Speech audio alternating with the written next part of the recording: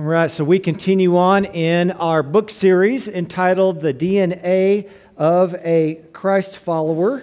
And this is a series that highlights the different traits of those of us who call ourselves not only Christians, but Christ followers or disciples, if you will. And throughout this series, we're picking out a different chapter in the book. And let's see if we have the list here.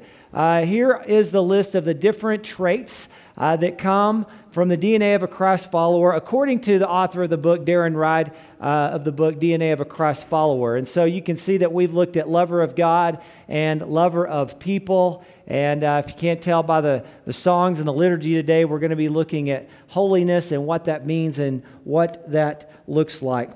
To have the DNA of Christ is to have the character of Christ indwelling within us. It is having Jesus inside of us. God, through Jesus and the Holy Spirit, uploads His DNA into us so that as we accept His grace and worship Him and give our lives over to Him and give our lives over not just to our will, but to God's will, that we find that such DNA becomes activated in our souls. Note that this is something that happens from the inside out. It doesn't happen based simply upon our effort alone, but upon the indwelling power of the Holy Spirit as we place our faith and our trust in Jesus, the Anointed One, the Messiah. And because of this great act of God's grace, we over time, or in some cases even more instantaneously, look markedly different than we did before. As we allow the DNA of Christ to get inside of us, it actually changes our thoughts, our feelings, and our actions, who we really are in the world and in our lives. And so we take on our true DNA that God meant for us to have all along. So, when God rescued His children Israel out of the bondage of slavery and oppression, He brought them out into this wilderness in the middle of nowhere. And Scripture says that God brought them to Himself. He brought them to Himself at a place called Mount Sinai, where nothing else is anywhere near. And when He did that, it was there that God introduced Himself to His children in a very new way. And the primary characteristic of God that He introduced Himself to them was that I am a holy God. That's really God's first self-attribute that He gives and tells about Himself to this people that He has rescued. Holy. What does that mean to be holy? To be holy is to be set apart. It's to be different, to be other. God Himself is different. God Himself is other. God is not dependent upon us. He doesn't need us. He doesn't have to have us. He is holy. He can fully exist apart from any of the rest of us. He is not like us. This means that God basically has what you might call good boundaries. God can be in the midst of us and still be fully Himself. We don't rub off on Him in a way that changes His character or changes who He is. He is the same yesterday, today, and forever. He is holy. And so when God brings His children out to this mountain to worship Him and to meet Him, He says this to him. Not only does He say, I am holy, but He says this. He says in Exodus 19, beginning at verse 4, You saw what I did to the Egyptians and how I lifted you up on eagle's wings, and I brought you to me.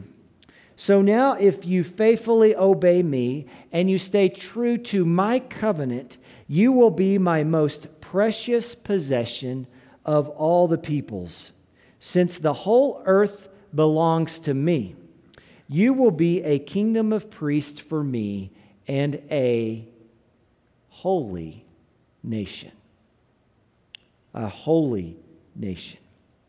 God not only says that He is holy, but now the people of Israel are to be holy as well. They in some way are to be different. They in some way are to be distinct, to be set apart. This has actually been God's vision, at least revealed since the time of Abraham, several hundred years before this Exodus, when God made the promise to Abraham. He says, I will bless you, I will make your offspring numerous, and you will be a blessing to the world. However, we have hindsight here, and knowing the story of Israel, even though God rescued them out of slavery and built them up into being the people for himself, his treasured possession, we know that Israel was not faithful to their calling to be holy. They worshiped idols. They put too much trust in the power of the nations around them rather than in the trust of God. They did not take care of their own by loving their own neighbors. In their practice, they were not much different than the nations around them were. They were kind of just like everybody else. They were not holy. And so God sends, after multiple centuries, he sends his son Jesus, whom even the demons recognized is the Holy One of God. And Jesus, being holy and without sin, does not allow himself to be tainted by the things of the world. Sin never gets inside of Jesus. He fully resists all the temptations of sin in his life and therefore maintains his holiness. His death on a cross is the perfect sacrifice, and because of that sacrifice, humanity can be reconciled to a holy God once again. Then, after his resurrection, Jesus ascends into the heaven, and he pours out the what Spirit?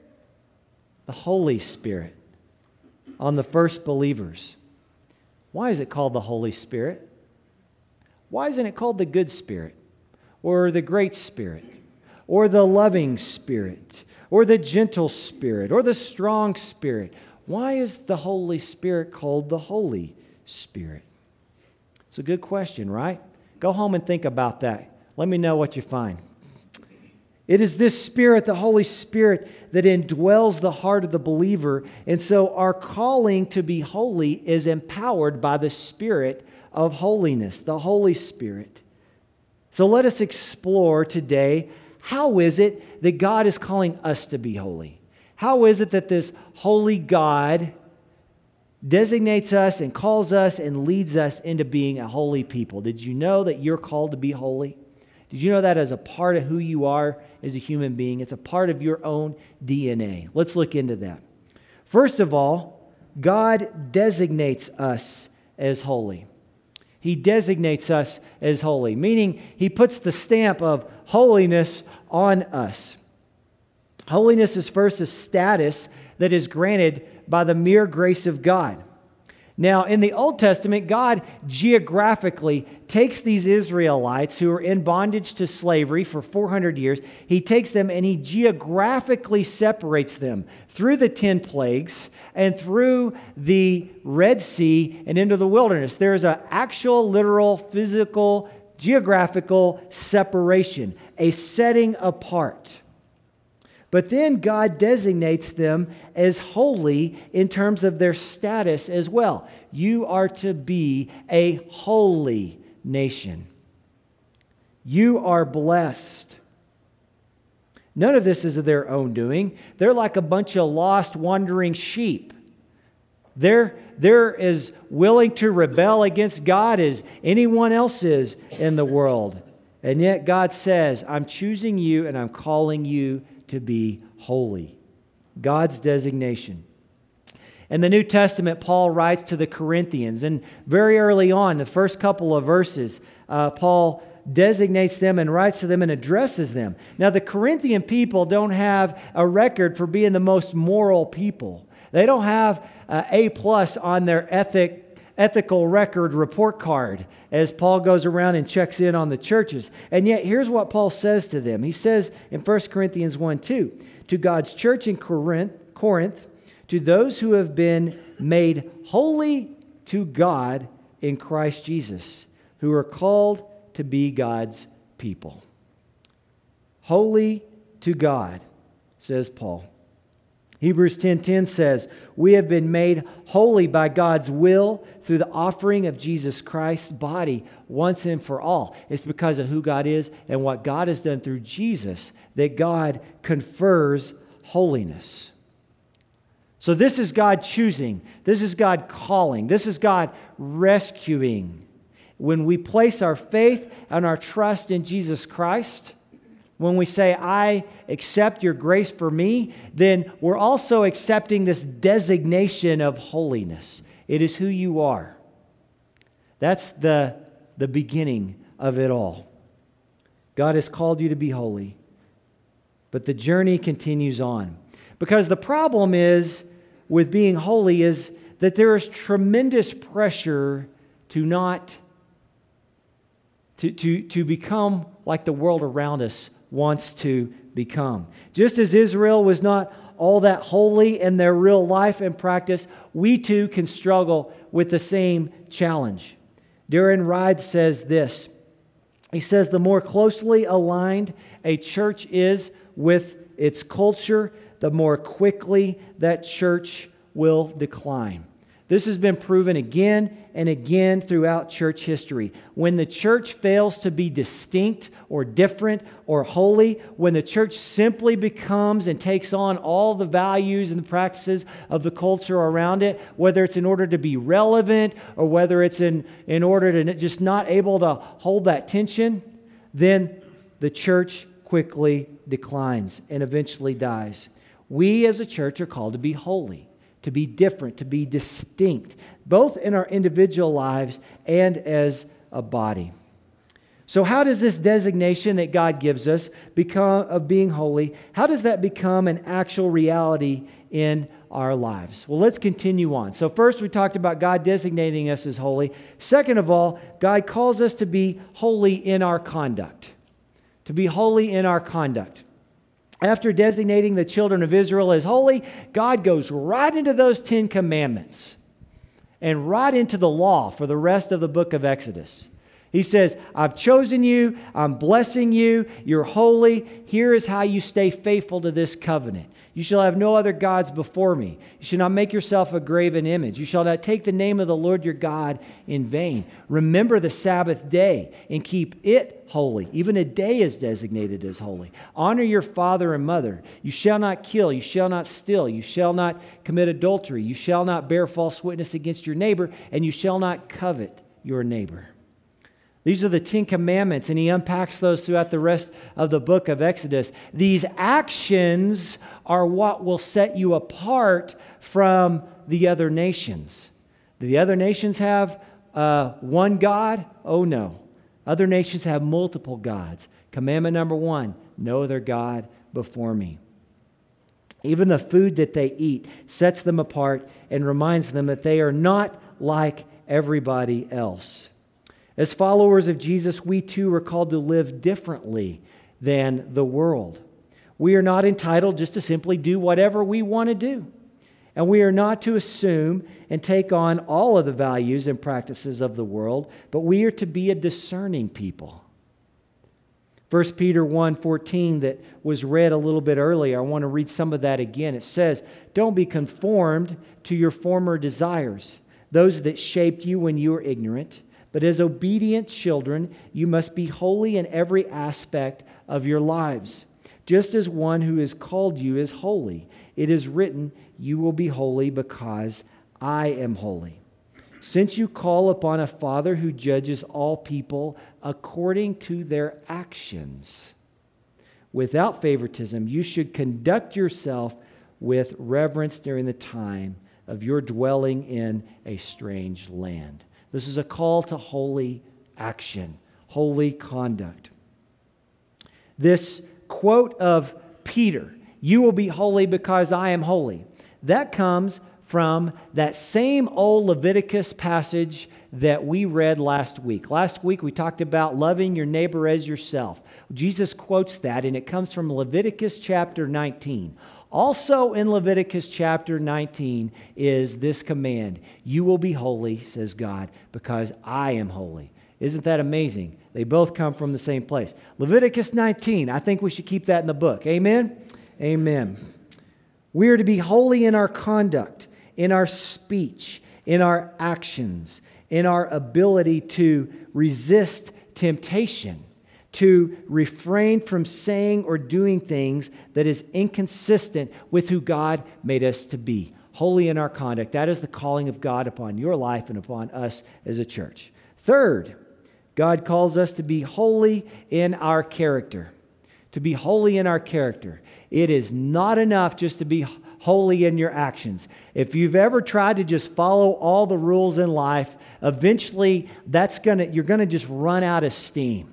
We're not just simply called to be a bunch of rule followers. That's not the heart of what we do. Those of us who are parents, we teach our kids certain things, right? Do this, don't do this. Do this, don't do this. Last week I talked about how my kids always ask that philosophical question, why? Why do I have to do this? Why do I have to do that? And I try to explain it to them and all that. Well, eventually we got to live into that why.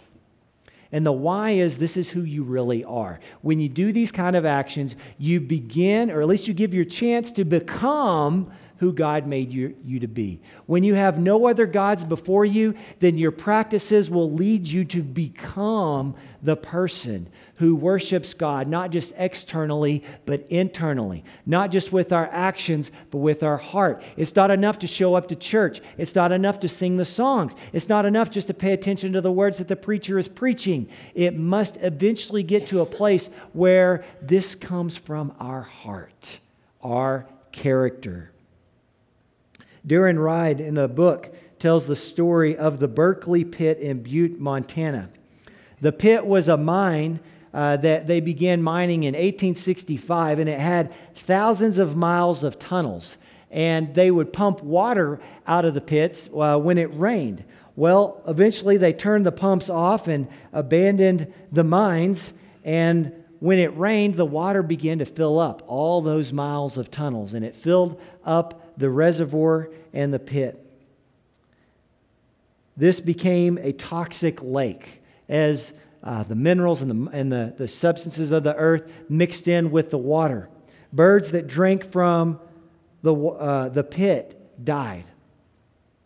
An environmental hazard. Then one day, life was discovered in the pit. Researchers have found 160 forms of life. These organisms have the ability to use the water, to take the good out of the water, to feed themselves, but to keep the toxin out. And they have learned to live in this toxic place. They're called extremophiles. Ride uses this to contend that followers of Christ must be like extremophiles. We must live in a world, we do live in a world that is good and beautiful. But this world in so many ways has been tainted by sin. In so many ways, our world has become like a cesspool of toxins and sin. Gluttony, lust, pride, greed, anger, sloth, and vanity. Those 7 deadly sins. We look around and we see them everywhere. They cause great harm, and they keep the world from having the life that God intends us to have.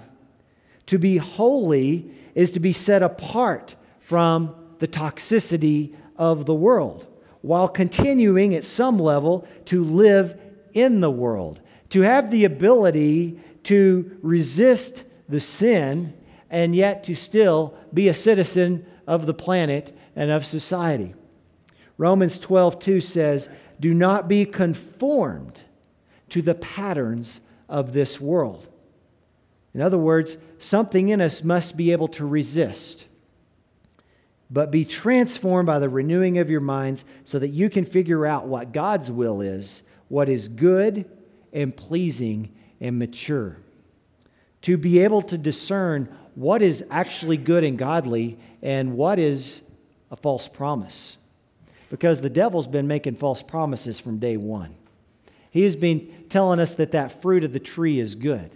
He's been telling us the things that feel good or taste good or look good, things that we even desire and want from the deeper parts of our being are often simply the enemy in disguise, trying to get us to substitute something for the life of Christ in us. Jesus goes into the wilderness and is tempted by the devil for 40 days. That's where we get this season of Lent. It's patterned after that 40 days of temptation. And Jesus knows and recognizes the things that are a temptation and the things that are not. We got a lot of praying to do to know that in each of our lives as well. There's some kind of balance here in our lives. Maybe you need to move away from toxicity in your world. Maybe you need to get out of a relationship, or maybe you need to get away from a group of people because the way that the influence they have on you doesn't make you more like Christ, but makes you less who God wants you to be. If that is the situation you're in, maybe you need to separate yourself and create some distance in your life. But there are other times and places and other people whom God is actually calling us into the world. Maybe we've separated ourselves from the world so much that we've created our safe little Christian enclave. And maybe God's calling us to go out into a messy world that doesn't always share your values, to be the hands and the feet of Christ in that world.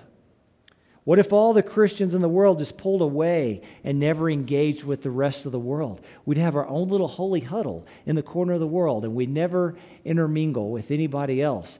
I don't see that as God's calling for His people.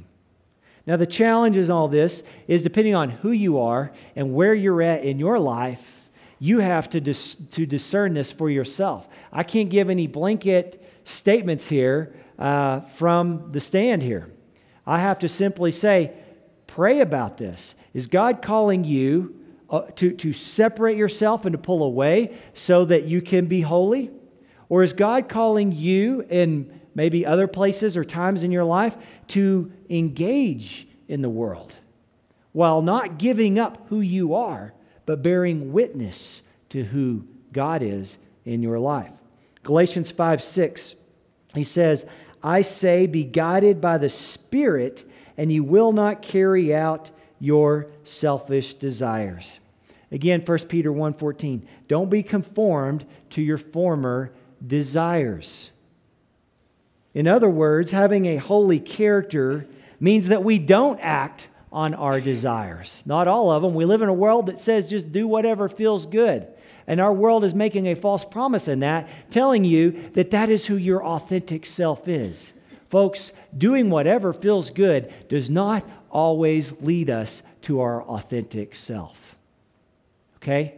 We have to be discerning people. The world, the New Testament, Jesus Himself assumes we're going to desire certain things, and the power of the Holy Spirit, we're going to have to resist those temptations in our lives. Okay? So, a little review. Number one, God designates us as holy. Number two, God calls us to be holy in our conduct. Number three, God calls us to be holy in our character. And finally, God calls us to be holy in our mission and our purpose. God doesn't go to these Israelites and set them apart and say, you're my special little angels, and I love you more than everybody else in the world. And I set you apart because I think you're better than everybody else. Not at all. God pulls a group of people, He builds them up, He says, I will bless you, but it's always for a reason. It's always for the world. In the same way, Christ has called us. He has set apart. He has made us holy, but not just so we can feel good about ourselves. He has made us holy so that we can be a witness to the world. That by the way that we are distinct and the way that we live our lives, corporately and individually, there's a noticeable difference. And in the moments of that notice of difference, we have the chance to say, this is who God is. This is what God has done in my life. God raised up Israel for a purpose. The same mission holds for us as a church. Once you become a follower of Christ, you are given a mission. And that mission isn't just about you. It's about other people. It's about the world that you and I interact with. We live not just for ourselves, but for someone else. 2 Corinthians 5:15, it says that Jesus died for all, so that those who live might no longer live for themselves, but for Him who died and was raised for Him. There is a set apartness to our calling. If all your life is about being happy, if all your life is about making enough money to pay the bills, if all your life is about looking good enough or about being satisfied or being comfortable, then you are missing the calling of God on your life. Because God doesn't just call you to be comfortable or happy. God calls you to His mission, to His kingdom. Again, I invite you to pray about what that looks like in your life. It looks different for different people, but there's a commonality in here, and that we are set apart for a mission. So, as we wrap this up, I invite you to consider these following questions. Pray to God and ask Him, Lord, how are you calling me to be different from the culture around me? How are you calling me to have a different attitude? How are you calling me to use different words? How are you calling me to have different habits in my life? What is pleasing to you, oh God? How can I live a life that is pleasing to you and not just pleasing to myself or pleasing to the world around me? In what ways do you need to remove yourself from groups or people or things or practices? In what ways is God calling you to engage and to move toward a world that may or may not know Christ? And then finally, how is it that you can live out God's mission for your life? How is it that you live a life where you wake up in the morning and you realize today is a day that has been given to me as a gift, and I don't just live for myself, I live for my Savior? Let's pray on these things. Would you pray with me? Holy Spirit, we invite you to come and speak to our hearts. We worship you, God, because you are good, because you are holy. We join in with the saints across space and time, saying, holy, holy, holy, Lord God Almighty, who was and is to come. We are so glad that we get to do that today, that we get to join you, we get to join others around the world and through time in doing that. Would you reveal to us, oh God, your calling on our lives? Would you speak to us and remind us that we are your holy people, not because we're better than anybody, but let us just accept that and receive that. Would you give us the grace, Lord, to be holy in our conduct? Would you give us the grace to be holy in our character? Would you give us the grace to be holy in the mission you've given to us? Help us to discern these things, O Lord, in our lives. Come, Holy Spirit, and fill us up. That as we go out into this world, that you would give us eyes to see and ears to hear. We welcome you, God. We worship you. In your name we pray.